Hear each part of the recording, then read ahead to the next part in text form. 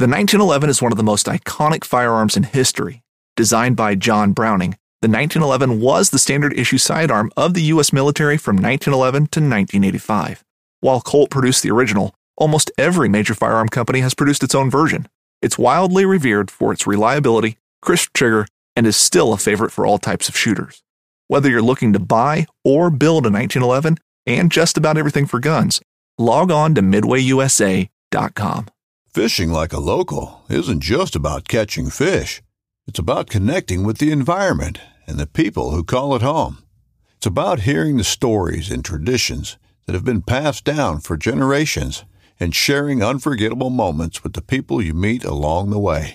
Fishing like a local is having an experience that stays with you forever. And with Fishing Booker, you can experience it too, no matter where you are. Discover your next adventure on Fishing Booker. You're listening to the Chasing Tales Outdoor Podcast, where when you can't be in the outdoors, we bring it to you. Welcome back to another episode of the Chasing Tales Outdoor Podcast. If you're just joining us for the first time, my name is Walt, and zooming in from the other side of the state is my co-host Chase. Dude, you sit, as we record this, moments away. I mean, it's got to feel like moments, because it's been years in the making, moments away from going to the land of milk and honey. Yes, I am 4 days. 4 days, and I will be in the land of the milk and honey. Iowa, the Mecca, as I like to call it, for a rut hunt. So I am super excited, a little nervous, a little anxious too. I've never been in the state of Iowa at all, so it's going to be new on multiple fronts. But from talking to people that are trying to get intel and everything else, everything I get from them is going to blow my mind. So I'm prepared to have my mind blown while I'm there. And if that happens, then that'll be just as successful as a kill while I'm up there, to be honest with you.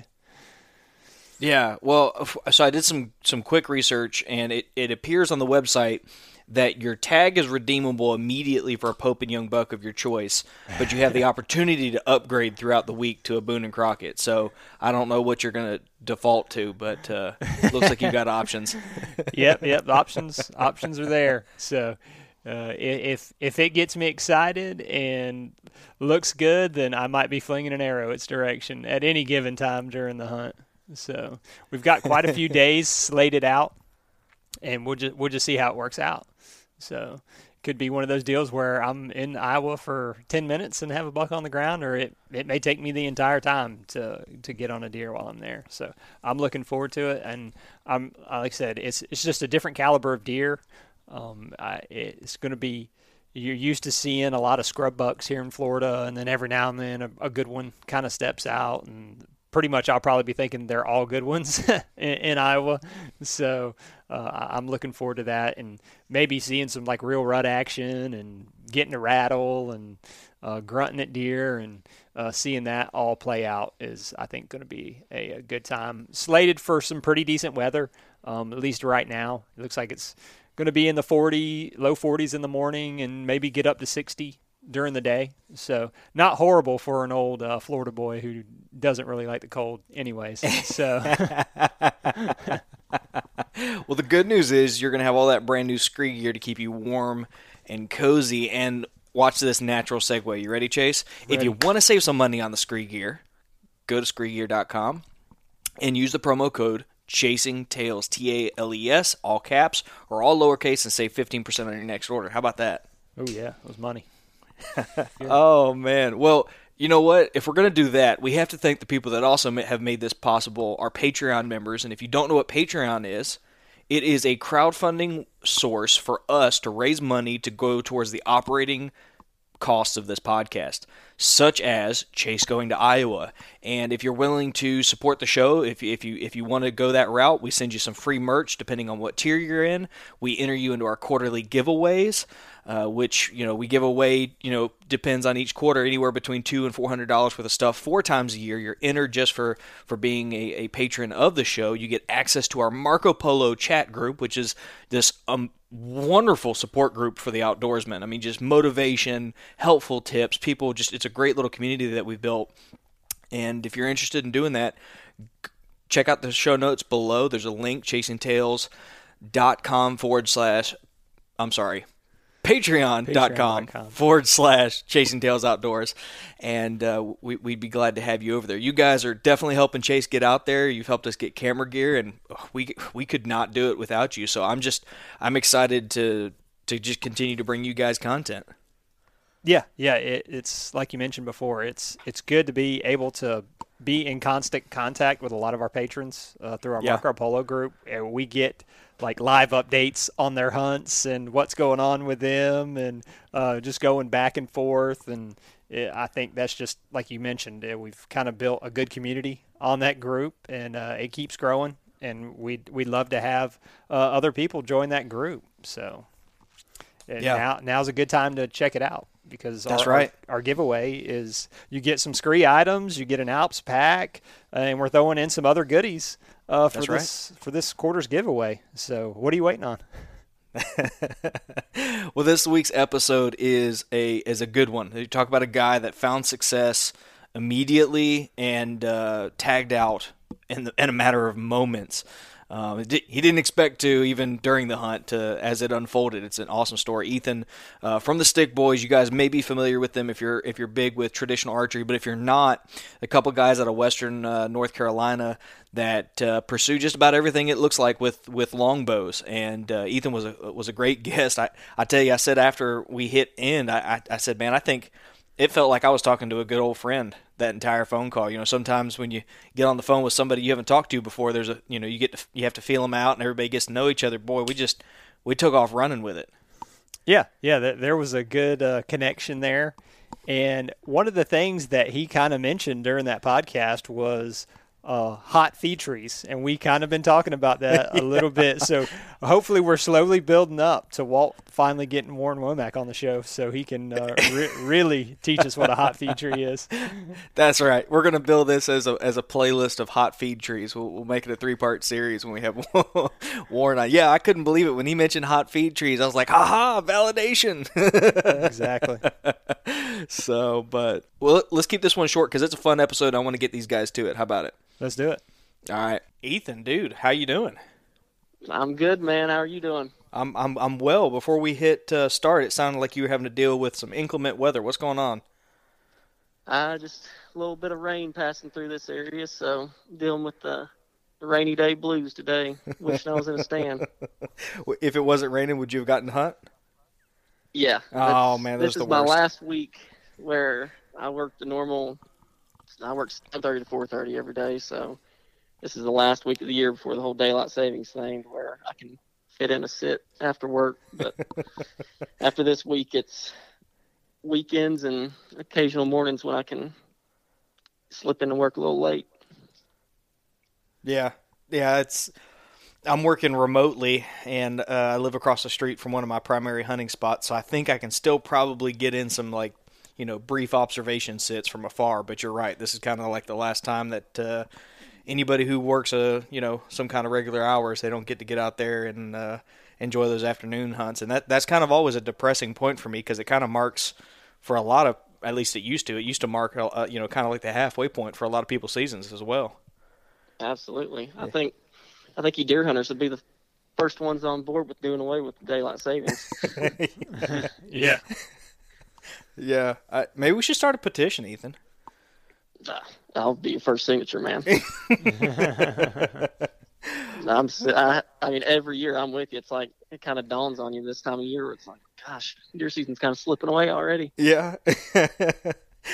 Oh, man. So we've got a heck of a story to talk about today. I don't know that anybody has had a better day in the woods than you managed to have back in September, at least in recent memory, for sure. I mean, what you accomplished was awesome. But before we get to that, I want to kind of introduce you and the platform that you have. Ethan Henson, you're one of the founders of the Stick Boys. Why don't you tell everybody a little bit about who you are and the platform that you run?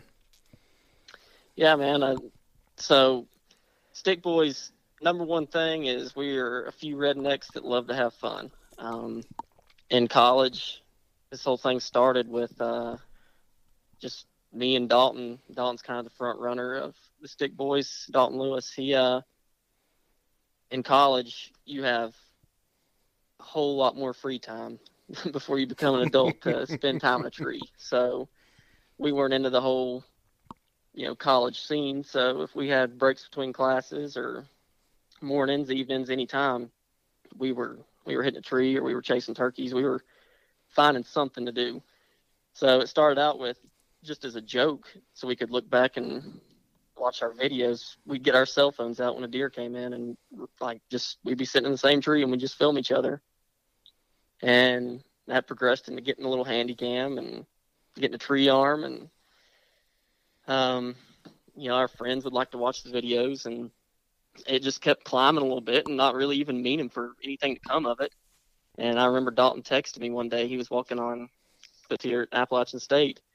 There's a little bread company here. It's called Stick Boy Bread Company. And he's like, dude, I just saw a sticker. He's like, the Stick Boys. He's like, if anything was to ever come of this, the Stick Boys. I was like, hey, I don't think anything's going to come of it, but cool, that sounds awesome. And, I mean, this last year or two, it's where we've been very blessed. I mean, we've been able to get some good deer down on film, and, I mean, it's done a whole lot more than we ever thought it would do. I mean, the support and the people reaching out to us has blown our mind, because, like I said, we're a couple rednecks that like to have fun. That we figured out how to shoot a stick bow pretty good, and we've had success the past few years, and we just like to have fun doing it, and just happen to have a camera with us. And we've had the podcast come along this year, and that's doing really well. And I don't know, man, it's blowing our mind every single day. We're super grateful for where this is heading and where we've already come from. I mean, for absolutely no ambitions of being any kind of influence on anybody, to having a platform to push the traditional side of archery and, the public land thing. We're just super blessed with it. That's awesome. So can you clarify what a stick bow is versus just, the terminology of a trad bow? Well, I mean, that's just kind of a general term I use. Me and Dalton both shoot Omega longbows. It's Kegan McCabe. He's out of Pennsylvania. He builds them. Great company. But we shoot longbows. First traditional bow I had an Old Bear recurve, but I mean, we usually stick to the more traditional side of it. We like the wooden bows. I mean, I know some people like to shoot a metal riser and stuff like that, but we're stubborn, and we just like shooting the just a plain old longbow. And those Omegas they're deadly. So I don't know if it's arrogance or stupidity or what it is, but we seem to just stick with just take off with these longbows and not put them back down. Why the stick bow over compound? Have you hunted with a compound before, or was it? Yeah. So okay. I killed my first deer with a bow. I was probably in 7th or 8th grade. I was shooting a little PSE compound like everybody and their brother starts out with that's ever bow hunted. And I mean, I was eat up with it after that, ended up shooting a Matthews for a while. And my story's kind of backwards from a lot of people. So many people, I know Dalton was in this boat, and not trying to sound arrogant or anything like that, but he kind of got bored with the compound. Sure. Hunters are a weird breed. We always like a different challenge. And he started shooting one, and mine is completely opposite. I got so eat up with target panic. I could still kill a deer, but to be honest, I don't know how ethical I was in the woods at that point. I mean, I could not rest my pin on a target, on a deer. It was like I had a hand grenade.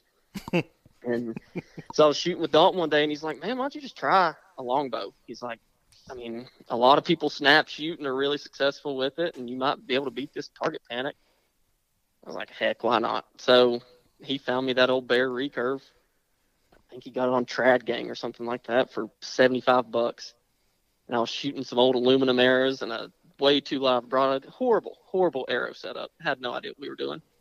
And I remember the first year I went, the first hunt I ever had it, had a bachelor group of bucks come in. and I never got it off the bow hanger.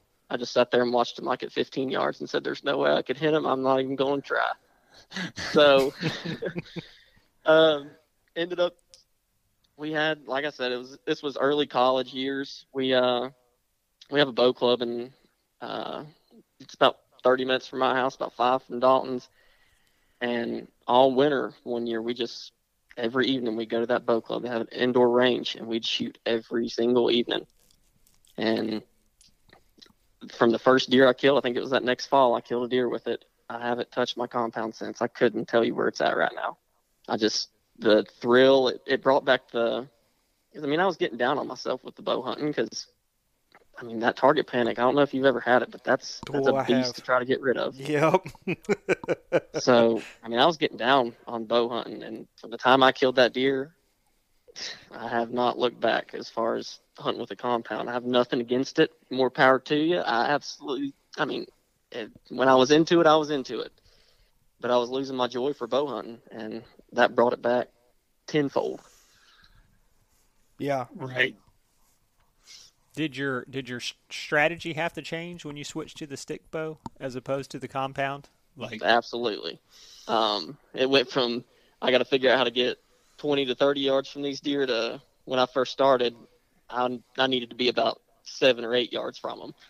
So it went. My entire idea of hunting completely changed, and I feel like it's made me a much better hunter. And I don't know if that's completely from shooting a longbow, but baiting's legal in North Carolina.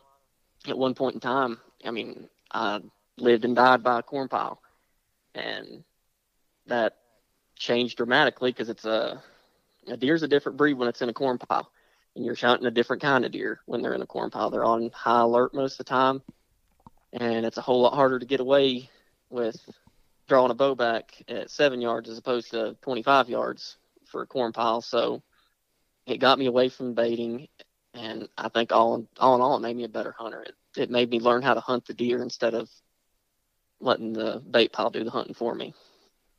Yeah, that's interesting. You talked about the target panic and everything. I went through that. Our listeners know that story inside and out, but it was a very long process that Chase actually helped me work through. His patience in that regard was unreal. But I can tell you that having recently kind of been reintroduced into the traditional lifestyle or stick bow, whatever you want to, what terminology you have preference for, shooting is just a little more enjoyable with the recurve. It doesn't feel like work. Whereas when you shoot the compound bow, for me, and maybe you feel similarly or differently, but when I shot the compound, it felt like a very, very serious matter. I had to hit this point, hit this, do that, and you do a lot of the similar things with the recurve, but it feels more fluid and fun and quick when you're shooting a recurve. And I find myself gravitating towards the recurve more and more because I'll go out back with my wife and she'll be drinking a beverage and talking to me, and I'll sling a couple arrows down range and she can talk to me. Whereas whenever I shoot the compound, it's kind of like when Walter draws, everybody sits quiet for a second and then I shoot. Right. Yeah, the whole experience was more enjoyable for me because, like you said, it's way more laid back. You're not going to take a compound walking through the woods and stump shoot. That's true. But I had a lot of target panic with that recurve when I first started, and Dalton helped me a whole lot with that. And like you said, we could stay in that bow shop, and we shot thousands upon thousands of arrows that winter, and you didn't even realize you were shooting. We'd go kick our feet up, grab your bow, shoot a few arrows, and that's still a process. It's not something that you can pick up and, you might be able to pick it up and go kill a deer the next day, but it took some time and people that are a whole lot smarter than me watching videos of them and getting advice from them, but the process was more enjoyable. It wasn't so structured and everything. Like you said, everything has to be perfect. You gotta, hit your pin has to be perfect here. All the new gadgets coming out. I have no gadgets to worry about. That's our number one joke is we throw our bows in the back seat when we're, leave the woods, and 9 times out of 10 they fall over. Right. And we'll say, "Oh, sights are knocked off. Yeah, I mean, it's just a way more laid back thing. And everything is what you make it, I guess. Yeah. Do you feel like what's your and I know this kind of changes with situations, but what's your furthest range you'll take a shot on game with the stick bow? I don't know if I've ever killed a deer past 20 yards, to be honest. Really? Yeah, I think right at 20 yards is probably where, that's like a wheelhouse. Anything inside of 20 yards, I'm super confident. Anything outside of that, it's got to be absolutely perfect scenario. I've got to be shooting good at the time, because it's like anything. You'll go through phases where you're shooting really good and where you feel like you've never touched a bow before. Yeah. So, I mean, it's going to be the mindset I'm in. It's going to be what deer I'm shooting at. The animal I'm shooting at. But anything outside of 20, it has to be perfect for me to even try. I just feel like I owe it to the animal to not shoot it in the hind end. So you're Right. taking getting close to a whole new level. Yeah, I mean, I have to. Yeah. I don't have a choice. That's why we like hunting thickets and stuff like that. That takes it out, the 30-yard shots out of the equation. Right. You can't see them, you can't shoot them. Exactly. What kind of arrow setup are you running with that longbow? So we just this year we started shooting the day six, a day 6 setup. Just in the past, we started with aluminum, and like I said, we had a horrible arrow setup at the beginning. We had no idea what we were doing. Didn't understand the whole FOC thing, and I don't know how y'all feel about that. I don't like. I think that term's overused way too much. But there's some truth to it. You have some weight up front. That's going to help. So we're shooting. Everything we shoot is almost identical. Like Dalton's my arrow builder. I ain't gonna lie. Sit here and try to make it sound like I'm a master at that. I order a dozen arrows and I lay them on his doorstep, and he calls me fussing an hour later because he's got to fletch some arrows. But this past weekend, I just went in there and took some of his because we shoot identical stuff. We're shooting the 500s, the 500 spine day 6s. We got 100 grain outsert up front, and we're shooting the 200 grain Evo XLs. So we're sitting about 560 something in total arrow weight with over 300 up front, and it has changed the ball game this year. In the past, we've shot just no extra weight up front as far as the outsert goes, and we've shot 3-blade, tried shooting different 2-blades, but I mean, I'm telling you what, man, you get that weight up there. I had to see it to believe it, but it was a long time since I'd blown through a deer with a longbow, and I haven't had an arrow slow up this year. I'm having to dig it out of the ground on the other side. That's awesome, man. That's Chase. Chase and I have that debate a lot of times. We've got a couple friends who are like they've built arrows that are just like what you described. In fact, I still think Nick has never found that one arrow he shot earlier. It just disappeared. It's just gone into the brush. Chase kind of sits on the different end of the spectrum. I don't think you have like a quote unquote heavy arrow build, do you, Chase? No, it wouldn't be considered heavy. I probably will go a little bit heavier. The FOC is not bad, but as far as like the total arrow weight, it's still sitting slightly below 500 grains, which I think 500 you're kind of sniffing heavy now, and a lot of it's pushing more 600. We even have guys that are shooting like 715 grains right now out of their bows. I'm not willing to go that far, but they almost need to be there. But they're probably getting speeds like your recurve is with a 715 grain arrow. So maybe they should consider going to the stick as opposed to the compound if they're going to shoot an arrow that heavy. Yeah, I mean, if you watch a lot of this stuff on YouTube, the entire everybody's moving towards this back to a heavy arrow. I mean, I think the hunting industry went towards the speed world for a while. And I mean, you turn on the Outdoor Channel now, and you've got some of these guys that are shooting this super big expandable head with a really light arrow, And Mm-hmm. I mean, they're shooting 70 pounds and they're getting 5 inches of penetration. And I'm Right. shooting a 40-pound longbow and having to dig the arrow out of the other side. I mean, there's Right. something to having that weight and having a cut-on contact broadhead to where, I mean, Ashby had it right many, many years ago. That's right. I think the hunting world's finally starting to hopefully get back to that, because you'd be hard-pressed to find too many people that don't have a rage horror story. Not to bash, like, just them, but gosh, I don't know. There's a whole lot of things to go wrong with that, I guess is what I'm trying to say. Oh yeah. Yep. Oh yeah. I mean, I've shot light stuff for years, but and I was always kind of obsessed with speed, mainly because if you found kind of that 400 grain arrow setup, you weren't really having to compensate for arrow drop. I mean, anything out to 32, 33 yards, you could pretty much put one pin it and you were good to go. And with Florida deer, I never had a problem blowing through a Florida deer with an expandable 400 grain setup, but you're talking about deer that are a lot smaller than your normal deer, and I knew to stay away from the shoulder. So I would never get near the shoulder.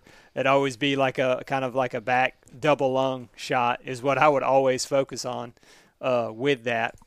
And you're not leaving yourself a lot of leeway if you mess up. I think that's the whole key with some of these big, heavy arrow setups is, which kind of the Ranch Fairy talks about, is your plan B arrows, where not everything goes to plan. Deer can move, they drop, they do all kinds of things in a shot that we really don't see unless you film your hunts, because a lot of times you don't see that deer drop 6 inches or 4 inches or whatever unless you can go back and watch it in super slow motion. So I think that's the whole key to these heavy arrow setups is it gets a lot more stuff done than just your expandable lightweight arrows do. Oh yeah, I mean, it makes up for a whole lot of human error. I mean, Yep. Dalton shot a 9-point. It's been about a month ago, and deer was slightly quartering towards him, and I mean, he blew through the front shoulder and came out like right in the armpit of the other side, and that's not many arrow setups can do that out of a 40-pound bow. God. But I mean, at the same time, you talk about, I mean, it's hard to get away from, or not get away from, but it's hard to ignore it because for so long, that's everything that was being pushed. I mean, you saw a bow commercial. That's the number one selling point is how fast is the bow? Right. And I mean, when you want to get down to it, how important is that really? I mean, as long as it's getting the arrow there, when the deer's still there, that's going to do the job. That's right. And I mean, you still get some of that stuff out there. Like I said, I'm not trying to bash people, but I mean, you see these crossbow commercials where it says you can put an inch group at 100 yards. Well, that's awesome, but that deer ain't going to be there by the time that bolt gets to it. So don't try it. No. I think it's interesting how it swung back and forth because my mentors grew up when recurves were the standard.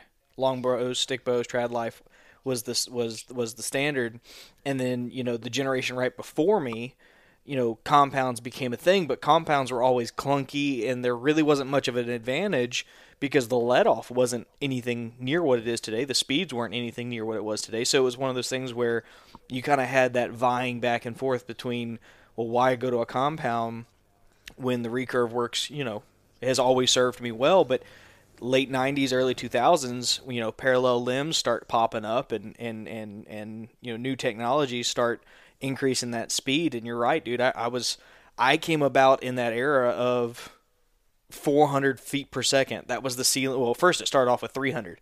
And then, we shattered that, and suddenly people like High Valley or High Country Archery was trying to, with 5.6 grain arrows, trying to hit that ceiling of 400 feet per second.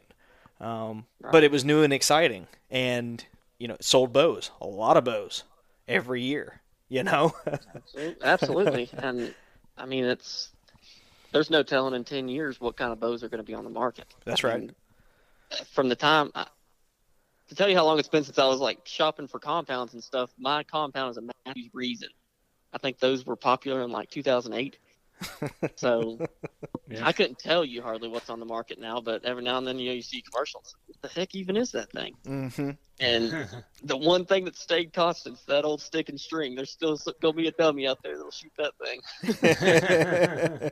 Well, and I also think it's kind of, if you look at how much some of these new bows cost, I haven't done it in a while. Chase just bought a new bow, but for as much as you spend on some of these things, man, there are some custom recurve and stick bow and longbow manufacturers out there that for the same money, you've got something you might hand down to multiple generations. I mean, like Absolutely. genuine works of art instead of just a black and green something. Yeah, I haven't gotten to that financial comfort yet to where Yeah, I me can either. start buying those. But I can sure admire them. That's right. I know they're there. We like to stay with the more simple bows, but they're absolute killers. Oh man, that's awesome. So let's kind of talk about let's set the stage for the carnage that happened in late September this year. Kind of tell everybody a little bit about where you hunt, maybe that hunt or the surrounding area. What were you keying in on? What's the habitat like? Kind of set the stage for everybody. Yeah, man. So 90% of our hunting happens in the mountains in North Carolina. We're right near Boone. So it's what we've grown up hunting. I'm not going to say that's all I know to hunt, but that's what I know to hunt better than anything else. So super steep, and depends on the time of year. Early season, about like anywhere, I'm focusing on feed trees, and still, when I killed those deer, kind of still a summer pattern. But number one key factor was finding the hot feed tree for the year, and that could change from year to year. This year I had a whole lot more success on red oaks than white oaks. My spots, it's a hit or miss on who you're talking to. It's kind of a weird acorn crop around here. I saw a lot of red oaks and not many white oaks dropping around here. Move on later in the season. It's about like anywhere you're hunting transitions. You're going to want to know, you're going to go or want to hunt where the bucks were going to be cruising and such.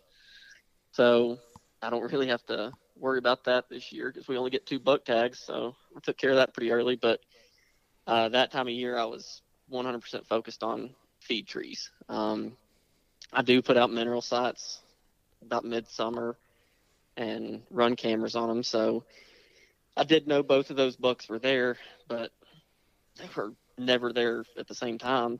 And I was hunting over a screaming hot red oak.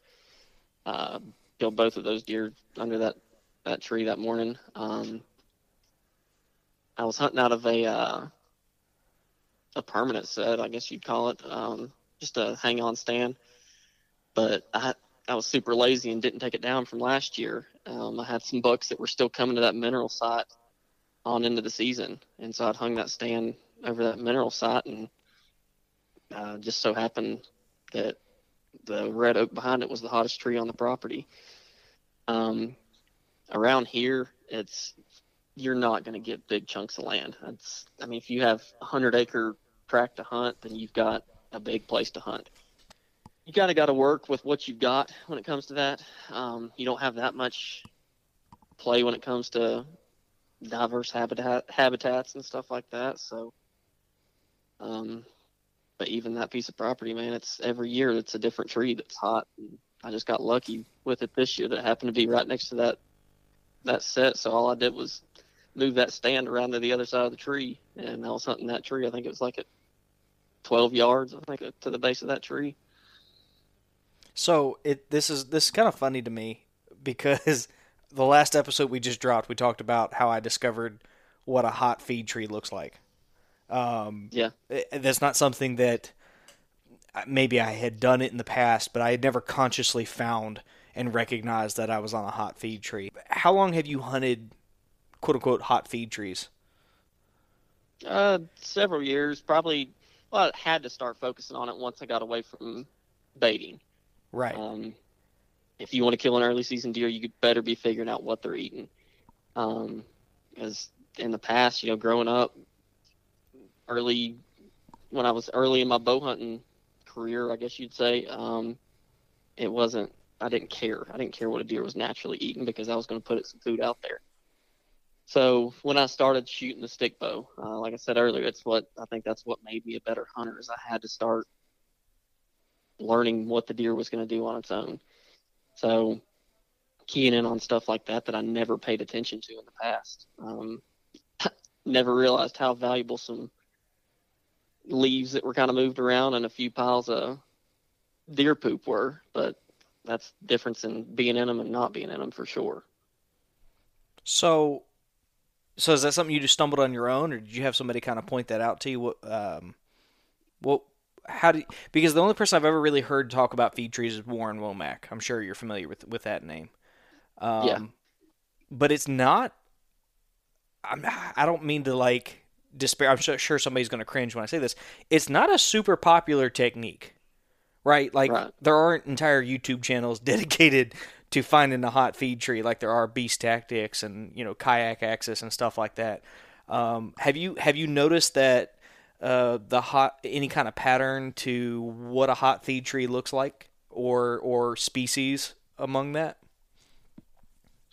I mean, if you're under the right tree, you're going to see a lot of different animals in the woods there. A deer's not the only thing that's going to be eating those acorns by any means. Right. And as far as who pointed me in that direction, a lot of my hunting techniques, I hope he doesn't listen to this, no offense to y'all, but Dalton, I'm telling you, he's taught me a whole lot, and I really hope he doesn't hear this.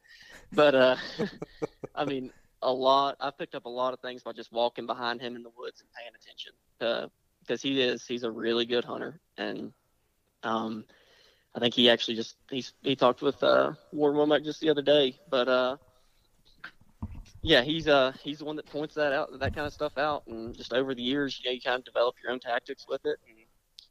And with that one, it was super obvious that's where everything on that piece of property wanted to be. It wanted to be under that tree. Mm-hmm. And as far as the science part of it, I don't know. I don't know if it was there's a difference in the acorns or why, but sometimes it can be, we make it a whole lot more difficult than it is.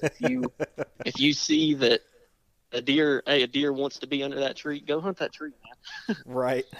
Like, I don't care what old Bobby thinks down the road. Say, well, he didn't have to do anything too special. Yeah, well, the deer were there, so I went there. No, I was kind of relating that. I mean, because in Florida, Florida's basically a baiting state as well. I mean, you can put out feeders and food plots and all of those things. And I don't think a lot of, especially your private land hunters, focus on them hot feed trees really as much either, when they can go throw out a corn pile, or they focus more on their feeders. And I know a lot of guys that they focus on acorns and things like that, but it's just that, okay, there's acorns, the tree's dropping acorns, so I'm going to hunt that tree. And they're not really diving into what you mentioned, like, is the ground all ruffled up? Is there deer poop in the area? And then they'll put cameras on some of these trees, and they're like, man, no deer are coming to this tree, but yet they'll still keep hunting on it just because it's dropping acorns.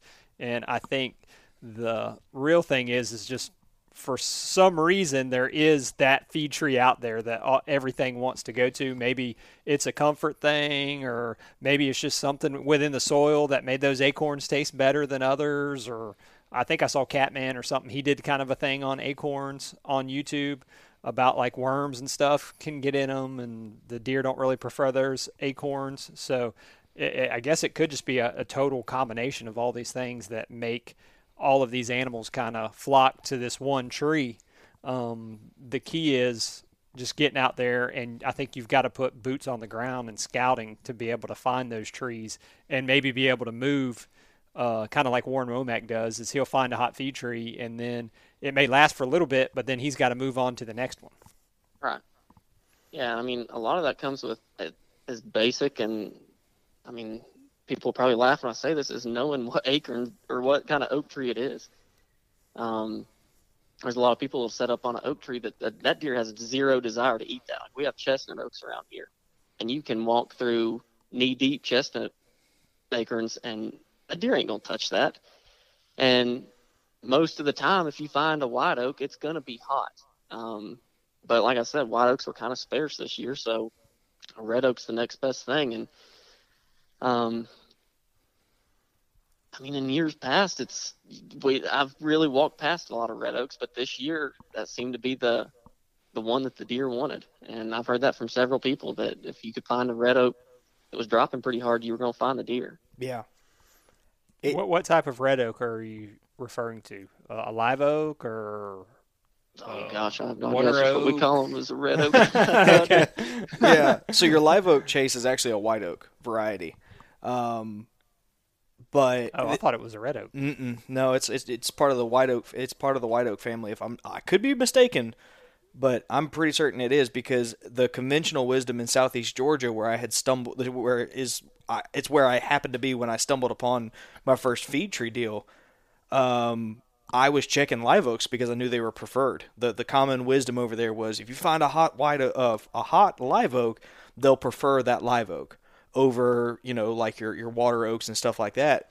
And I found hot live oaks, and the ground was covered up in acorns. I was like, man, this is weird. And then I found a small grove of water oaks, and the ground was all scratched back, Ethan. I mean, just completely scratched back, tracks everywhere. And that happened to be the hot food source, despite 400 yards the other direction with adequate cover. There was this huge grove of live oaks that was just raining acorns. And that was, like, for me, it was kind of jarring, because I had spent all this time hunting over what I thought was going to be the hot ticket, and I was ignoring the fact that the animals were telling me what was the hot ticket. Absolutely, they're going to show you exactly where they're hunting if you're looking for it. Or not where they're hunting, where they're eating. They're going to show you exactly where they're at. That's right. Right. Yeah. Live oaks are red oaks. Are they really? Yeah. We don't have live oaks around here, so I have no idea. Okay, what well, there you go. We have a ton of them down here. And you keep, like, I always just hear, like, the red oaks kind of have more, tannic acid in them. Right. And so it's just one of those over-analyzing things. It's like, maybe you don't have to listen to everything you hear. If the tree's hot, the tree's hot. It doesn't matter what acorn it is. Yeah, don't think too deep into it. If the animal's going to it, you go to it. Yeah. Right. No, absolutely. Yeah. It was like I said, it was jarring when I saw that, because it flew in the face of everything that I had grown up listening, Right. And I actually found that spot before I found the others, and I told my buddy, I was like, I don't see enough sign here. I don't know what the hell I was thinking. I wasn't. Yeah, I've learned in the past few years that a lot of times the stuff you hear growing up are from a lot of people that tell the biggest deer stories are the ones that never killed a big deer. Well, dude, so let's break this hunt down. You kind of mentioned you had some history with this area. You had both these deer. You knew both these deer were in the area, but they were never there by themselves. Was there any kind of special conditions that led you to hunt this location, or was this just I know there's good deer in the area, and there's a hot feed tree, I'm gonna swing for the fences? Yeah. Well, we actually had a pretty good cold front come through. It was a Saturday morning, I'm pretty sure. But we had a good cold front come through, and I mean, for that time of year, like, I had somebody make fun of it because I made the comment on the video that it was kind of cold that morning. And I mean, when it was early September, I mean, it can still get up. I know y'all are still dealing with it, but around here, it can still get up in the 80s and stuff. But I think that morning it was high 40s. So everybody was, I mean, if you had any sense, you were going to be in your best tree that morning. And so like you said, it was one of those swing for the fences. It's like, if it's going to happen early season, this would be the morning it's going to happen. And so, yeah, it was super great access to it. It's not 80 yards from the truck and can get in there completely without disturbing anything. So, I mean, everything lined up perfect to where I was super confident going into that morning. Not that was going to happen, but I figured I'd at least get an opportunity at 8 deer. That's not really something you go game planning for. Well, why don't you kind of take it from there? Kind of, take us for a trip. How did the hunt go? I was a lot slower than I thought it was going to be. I didn't see a single deer till 9 o'clock, I think. And early September, a deer can be all over you before you know it's in the world. Leaves aren't falling yet, so the woods are super quiet. And I just happened to glance up, and the 6-point was the first one I shot. And he was standing just kind of skylighted on the ridge right above me. I was hunting 30 yards below the ridge top. And he came in kind of cautious to begin with, but he relaxed as soon as he got under that tree. And my gosh, I've got Dalton cut out. He does all the editing too. He does a lot of work. I'm kind of lazy, but he cut out probably 15 minutes of footage that I had of that deer. I mean, I guess it was a little before 8 he came in. I mean, before 9. But that deer fed around forever. And I used to make fun of Dalton so much about that camera. I was like, that camera's going to cost you deer. I don't care. I said, I'll never let a deer walk because my camera's not on it. Well, I'll be danged if I wasn't waiting on perfect shot where the deer was in frame and all that. I was like, I can't believe I'm doing this. But that deer fed around for probably 20 minutes. And finally, me and the camera, we got on the same page. And swing and a miss. The mountains of North Carolina, you got to shoot half the time on a mature buck. You better be shooting below that deer. And I mean, I know that sounds goofy, but we're shooting a really heavy arrow and not exactly, a Raven crossbow. So that arrow's going to take a little bit of time to get there. So you got to be shooting where the deer's going to be. And it was just in my head, and it was dumb. I mean, the deer was super calm. He didn't know I was in the world.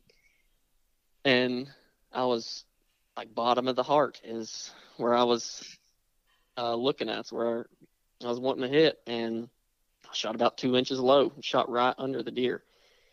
And I don't know if I was living right at that particular point in my life or what, but that deer, you can see it on the video. He takes one little step, and he actually even reaches back and he smells my arrow. And I'm like, well, this is over. And the whole time, the redneck at that point is coming out. You got hunters and you got killers, and that you got to have a killing mode at some point. That's when the kill mode came out. I said, I've got to make this happen. So I start scrambling around and get another arrow knocked, and had to kind of lean. You can't really see it in the footage, but I kind of had to lean out a little bit. And that shot, as soon as I let it go, it blew through the deer, but he didn't really act like a deer that's been double lung. They're going to tear out of there. You're going to hear them crash kind of thing. And I knew I'd hit a little back, but it didn't look horrible. But just the way the deer acted, like he ran 20 yards and then just walked off. And so I was furious with myself. And I was beating myself up in the tree. And I was throwing a little temper tantrum, to be honest, because I hate doing that to a deer. I was convinced at that point that I'd shot him through the guts. And so I'm just sitting there mad at the world.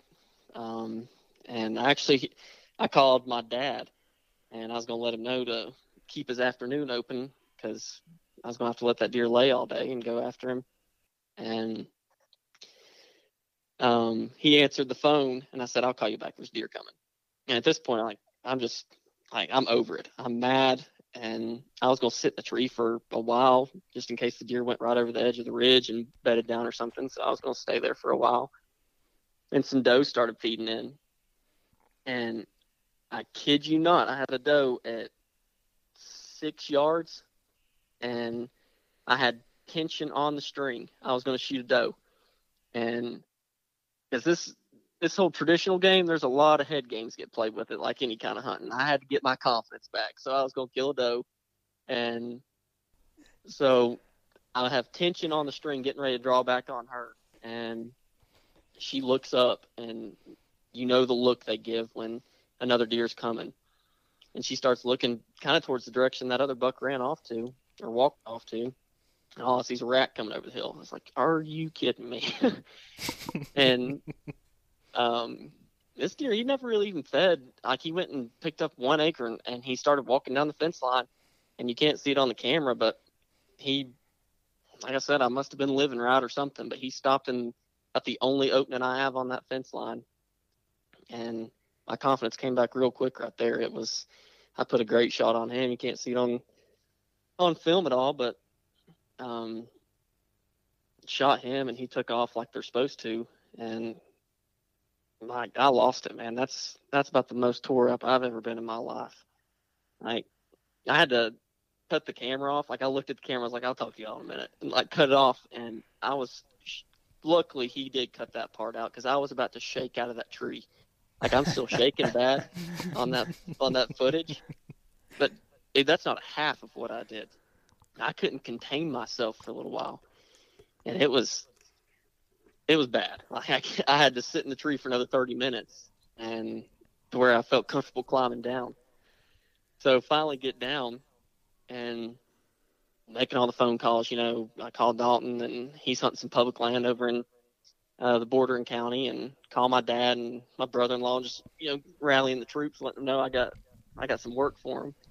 And I knew it was going to be a tough one, because like I said earlier, this place is surrounded by housing developments. So the second deer I shot, the bigger one, he ran towards one of those housing developments, and I was like, this ain't going to be good. And because it's a 50-50 shot, you knock on the wrong door and say, hey, can I drag this deer out of your yard, on how that's going to go. And I'm walking out, going to the truck, and there's some kicked up leaves right near my truck. And I was like, there's no way. And I look, and there's a drop of blood in there. And I was like, daggum right. So he cut back, going more towards the middle of that property. And I just peeked over the hill, and I could see a rack sticking up. And it's a rule with our group. You don't go to your deer before everybody else is there. So knowing that deer's laying there, man, I had to go get in my truck and drive off and wait another hour on everybody else to get there. So who came up with that rule? Dalton. He thinks he's boss man or something. He thinks because he does all this work, he gets to call shots. But he's like, I got to get this on film. He's like, don't you go to that deer without me. Like, we're not allowed to trail the deer. We're not allowed to do anything. You get down, you wait on. He has to wait on me. I have to wait on him. This is a team effort. But we get back to my house, and we put the card in the computer and watched the shot over from the first one. It's like, well, that deer's dead. It was a lot better. Why he acted the way he acted, I have no idea. But went up there and got the first deer out, and turned around and came right back, the second deer, and we went back to get the 6-point, and that deer didn't go 70 yards maybe. Like, why he acted the way he acted, I have no idea. It went in probably liver and came out right behind the shoulder. I have no idea why he acted the way he did, but yeah, I basically started my season and wrapped it up in about a 15-minute span. So you found both of them without any kind of trouble? Yeah, it was the second deer I shot didn't go 50 yards, and that one that I thought I put a bad shot on, and 80 yards tops. Wow. That's awesome, dude. Yeah, it was. I thought it was going to be a rodeo getting that first deer, just the way he acted, but I don't know. He's just tough, I guess. I guess they all act different. Yeah. And your setup, I've seen now where, like, if it just zips right through them, they really don't react. They just kind of walk off. It's weird. Maybe did it make a loud noise when it hit him or anything, or was it just like a zip through him and you didn't really notice? The first one just zipped through him, and okay, like I in the past, shooting a lighter arrow, if you were hitting in the rib cage, it's not going to zip through them a lot with a traditional bow. Like, you're going to get hung up on the back of the arrow, and it's not going to bury up in the ground on the other side. And this one, the way it went through him, that was the first deer I'd shot with this setup. That's probably a lot of what it is I wasn't expecting the arrow to do that. And so my mind went back to all the other deer I've shot. And, if you get rib cage, you're going to know just on the way the deer react or the arrow does. But this one, when it zipped through him like that, I guess my mind just immediately went to the only time an arrow is going to do that is if you go through just soft tissue and, stomach matter. But that wasn't the case. It's a bad setup. Some heavy arrows. That's right. That's sold right there. So you only get 2 buck tags there? Yeah. Oh, man. Yeah, so a week after that, Dalton filled his first one, so he's been taking it slow. But every weekend, 3 out of 4 weekends, we've been to Ohio. So it's always been, we joke about it for years because we always go hunt the rut up there. We've joked about it for years that we need to spend a lot more time up there. Well, he was grinning bigger than I was when we found both those deer because he knew exactly where my mind shifted to right there. So, I think we missed the opener in Ohio, and we've missed one other week. But other than that, we've been up there hunting every weekend. Okay. Are y'all hunting private land up in Ohio as well, or public? No, we hunt public up there. Okay. Yeah, it's that's our go-to every year. Last year we went to Kentucky a little bit. We tried it for a couple weekends. I killed a deer opening day there last year. Feed tree. The feed trees work in Kentucky too. But I mean, it's been cool getting to see that season progress. We kind of started out on the early season mode and getting to transition into hunting them more how a buck's supposed to act this time of year. It's been cool going up there every year, and we've had, out of the 3 weekends we've been up there so far, we've had a shooter buck and bow range between the two of us every weekend. So we just ain't been able to put it together yet. It's random little fluke things have gone wrong, but we've been knocking on the door up there. Yeah, and it's just about to get as good as it's going to get here in the next couple of weeks too. Absolutely. We're going to have to start the grind of daylight to dark. I think we're going to start that this Saturday. I got a place in my heart for Halloween weekend. That's one of my favorite weekends to be in the woods. So I guess I'll be in there from daylight to dark on Saturday and Sunday. Daggone right, man. Yeah, the next weekend starts my first legit all day sits on a quota hunt. Around here you have to put in for special opportunity hunts. All the good hunting property is kind of, you put in for basically a lottery draw as a draw hunt. And I've got one of those where right about the 7th, 8th, and 9th of November last year, we started having bucks fighting on camera. I was like, oh. And how was that in Georgia? No, that's there right here on the Panhandle. I'm in Tallahassee. Oh, okay. Yeah. Now, does the rut come in later down there? Yeah. It's a weird thing. It's kind of like a rainbow across the state of how it comes in. Where I live, on the eastern part of the areas that I hunt, it's early November. That's only a couple properties, but more centered for me is like early January to mid-January, and then as you get further over towards Pensacola, you're stretching into mid-February. Wow. Yeah. Now the flip side to that is we don't know what cold weather is, so you're sweating all the time, but you do get to kind of chase the rut across the state if you're, because like Chase, your rut's now, right? Or been going. Yeah, in one of my areas, yeah. Right. It's going on now. So y'all watch Chase in November and just laugh at that. Y'all are chasing February. We're chasing. You could be chasing the entire hunting season in Florida, because down in South Florida they're rutting in August. So you could technically chase a rut from August through February in the state of Florida. That's right. Yeah. And we get 5 buck tags. It's Australia. Yeah. That's what I'm telling you. If you want to get into stick bow hunting, though, you go to Florida. We go hunt our buddy Jim DeSias down in Fort Pierce, and that is a target-friendly environment. you better bring a lot of arrows.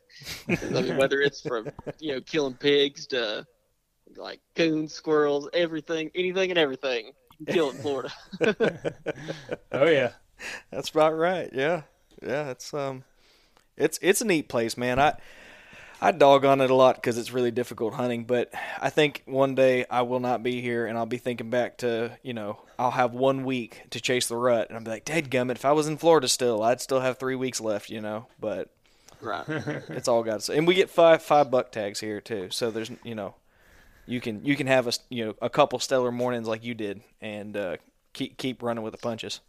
Yeah, I mean, we get the 2 buck tags and we get 4 doe tags here. They went through about a 10 or 15 year stretch where you could kill unlimited does. They started with 4, and if you filled your 4 doe tags, you could go get more. And they got away from that. I think a year before last, they went back to just 2 bucks and 4 does. But we have a super long gun season in North Carolina. It's going to come in. Our season opens the second Saturday of September and goes out New Year's Day. And I think it's a week or maybe 2 weeks before Thanksgiving, black powder comes in, and that's 2 weeks, and then everything else from then on is rifle season. And so we call it the Orange Army. And the Orange Army comes out in full force. And I would give anything if they would put us like on the same scale as Ohio or a state like that. Give us 1 buck tag, and if you want to, give us several. I'm all about killing does. If you want, we'll kill several does, but I really think we'd see the quality of deer improve if they would shorten the gun season and give us 1 buck tag. Now, it would kind of put a damper on my September this year, but yeah. In the long run, I think it would be all right. Yeah. I think we all have like our like perfect, what a perfect hunting season would look like. Plans for sure. Florida's, you got politicians making those. Yeah, that's right. Florida's gun season. Our black powders are where I'm at's already opened. It opened like October 24th. And then our general gun will open, I think, around the 8th of November or 7th of November, and it runs through January 20th. So 2.5 months. So almost 3 months of being able to use a gun of some sort for Florida. That's a lot of deer lives being lost right there. Yeah. Well, they've tracked deer last year for Florida, which was like really the first time they were ever able to track how many deer were actually killed because we had the reporting system. And I'm sure some people probably didn't report, but for the most part, I'm sure everybody kind of played their part. And I was actually surprised at how low the number of deer that were killed in Florida last year. I was way off. Like when I found out, I guessed first, and I was more than double off of how many deer actually got taken in the state of Florida. Way less than I actually thought. Oh yeah, way less. Because I always had this weird view of Florida before I started going down there a lot, that when you think of your big cities and vacationers and stuff like that, and Florida is not like that at all. Florida is eat up and country boys.